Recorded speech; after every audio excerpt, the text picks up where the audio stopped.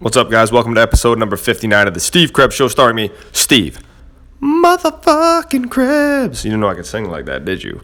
So we're going to make it real short and sweet today. We're going to talk a little bit about finances, money. It's one of my favorite topics. It's one of the things I feel like people get twisted up on more than anything, because it comes down to a self-worth issue and plus the way you were taught to handle money, right? If you think about your relationship with money, it wasn't something you most likely developed on your own. It was something that was handed down through your parents, through your family, through your friends, through your social networks, and it may have changed over time, which is what I had to do, right? I grew up blue collar. My father still owns a body shop to this day. He did very well for himself, but he probably could have done a better job handling his money, right? Both of my parents came from, I don't want to say poor families, but they did. It was a different time, and they're from a small area, and it's mainly a farmer kind of driven area. It's a farmland, and right now in that same county, Oneida County, more than half of the county is actually on public assistance. It just goes to show you that it's a rough area. So I don't want you to waste any more of your money or your time, right? Because time is money, and you work hard for your money.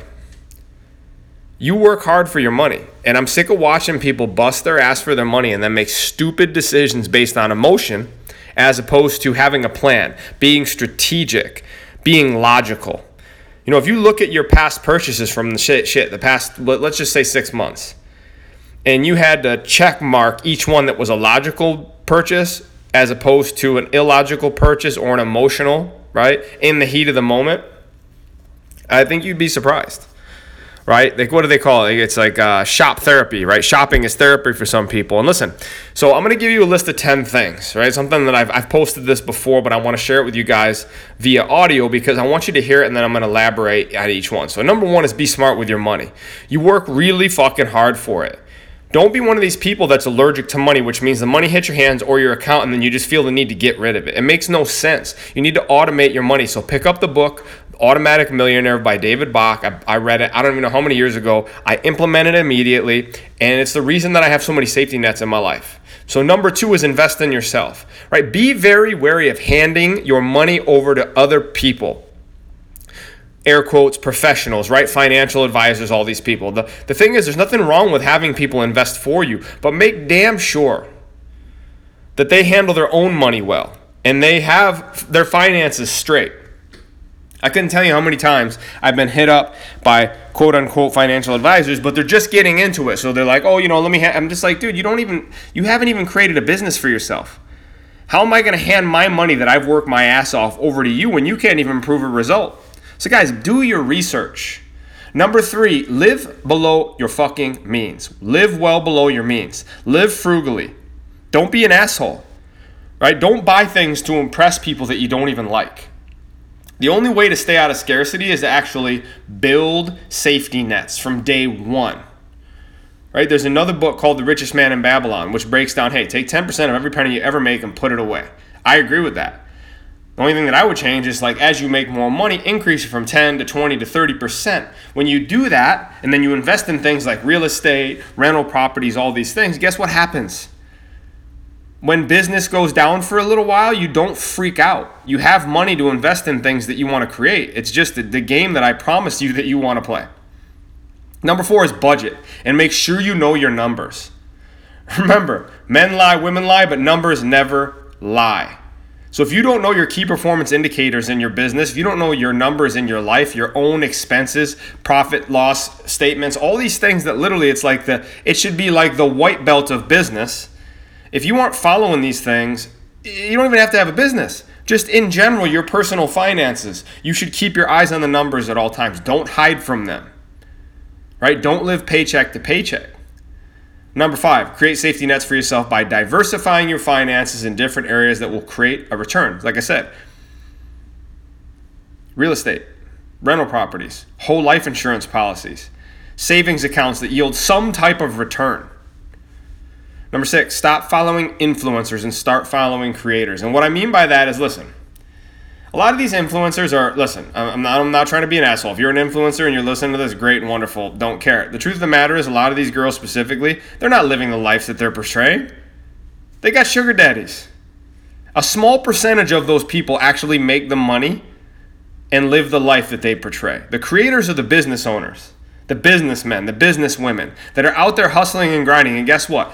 Those are the type of people like myself. We're not trying to flash our lifestyle all over the place.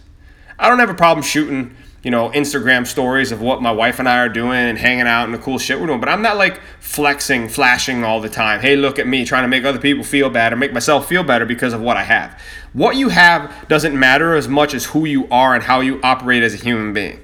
So unfollow all the bullshit influencers and start following artists, creators, business people that you actually want to be like. Number 7, this is a big one. Don't play the victim. It's nobody else's fault that you aren't financially secure if you're not. Not the president, not your parents, not the way you grew up, not anyone, not your environment, anything. We all have choices. You might just be making the wrong fucking ones consistently. It's the same thing if somebody's overweight. Listen, I was almost 300 pounds at one point. True story. Whose fault was it? Mine. Now, was there stress and emotional trauma from the way I grew up? My parents were like, yeah, of course, dude. Everybody goes through hard shit.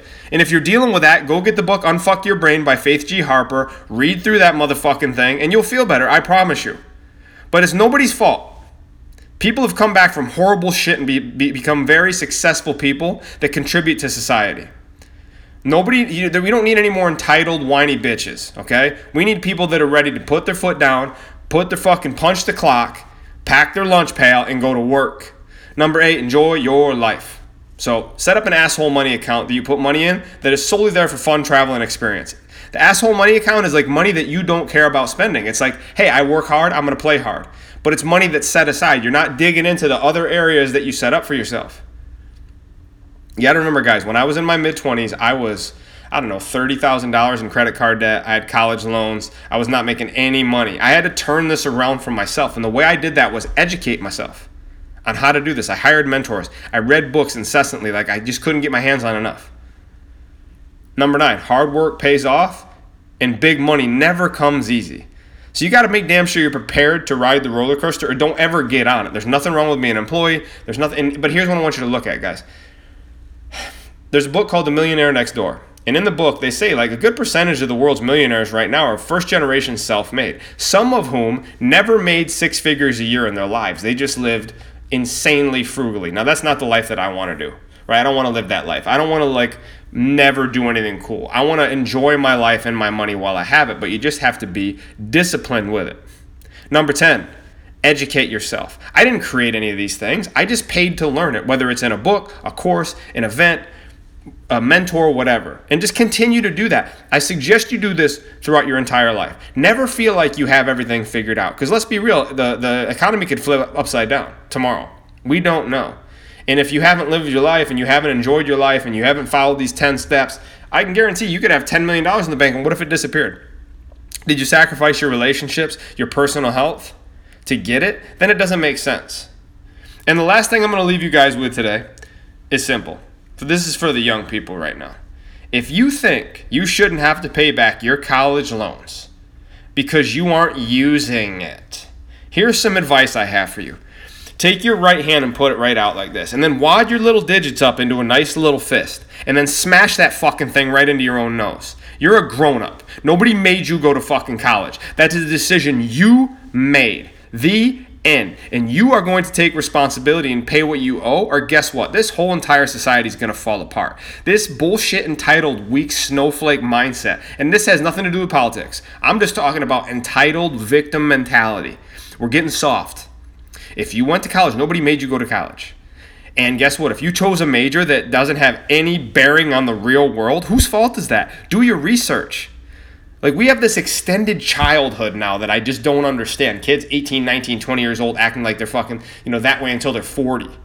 Acting like they're 12 years old, like they can't figure things out. Motherfucker, you have access to more information than ever before in the history of the world. Don't give me goddamn excuses. Get your shit together and take ownership over the choices that you've made, because guess what? That's the only way you're going to learn, and that's the only way you're going to be successful. That's all I got for you guys today. Thanks for tuning in. That's the Steve Krebs Show. I'm out of here, motherfuckers. Have a great motherfucking day.